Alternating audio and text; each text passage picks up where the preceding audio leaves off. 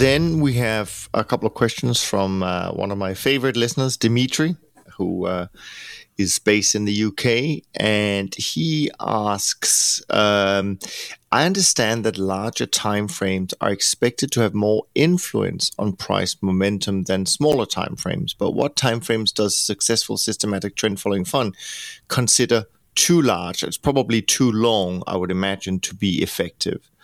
For example, the yearly time frame may be more influential than the monthly time frame, but a lot can happen in a year in terms of the fundamentals of a company, currency, a commodity.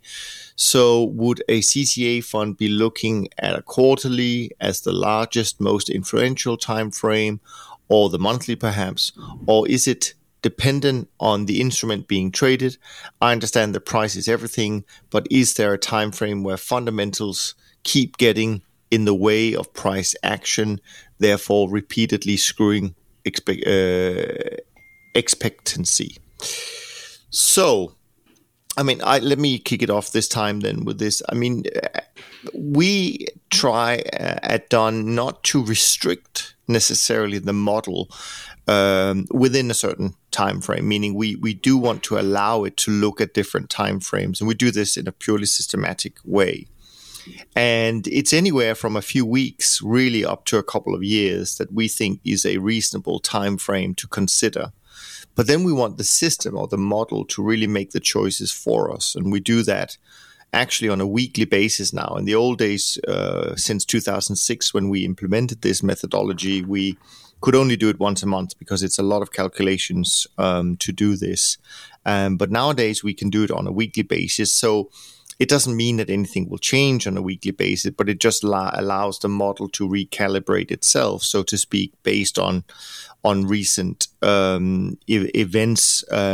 But what I can say is that it never selects anything in the short-term time frame, because according to our methodology, short-term trend following is not as robust nor as successful as medium to long term. So we end up operating in the medium to long term time frame of that spectrum that I mentioned. But that's how we do it. So I'll turn it over to you guys.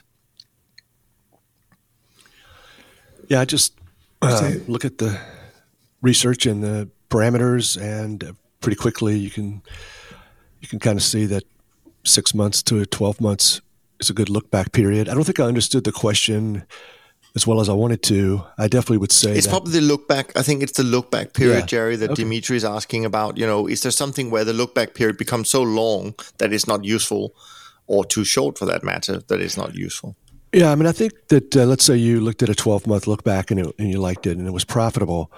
I think, and maybe the 24-month was profitable. I would just say, well, as long as you're not trading too short term, I don't really see the need to go too long term. The drawdowns are going to be even worse, possibly. Sure. So yeah. I like to sort of say, okay, here's as short term as I want to be. Here's as long term as I kind of think I need to be. And I'll trade everything in between, or lots of parameters in between those two. So 6 months, 9 months, 12 months. I don't know, something like that. So but I think part of his question also was, does it depend upon the markets? And once again, I would say no. We trade all the markets, the longs and the shorts in each market, the same, with the same system, same parameters. Yeah.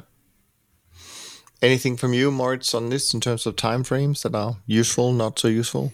Yeah, I haven't. Well, first of all, to answer his questions, I haven't found a link between the fundamentals and the look back period, so to say. Certainly, you can think about the bond markets in the past 30, 40 years, and you could have traded those with a very, very long term trend following system, multi-year look back period, and have a great time with that, right? Some of the markets, they work really well with 2 or 3 years, even maybe 4 years. It's not what I'm doing, but I'm saying it could work, and I think it does work. But pretty much anything between 6 to say 18, 24 months is kind of like the sweet spot for me personally. Sure, cool.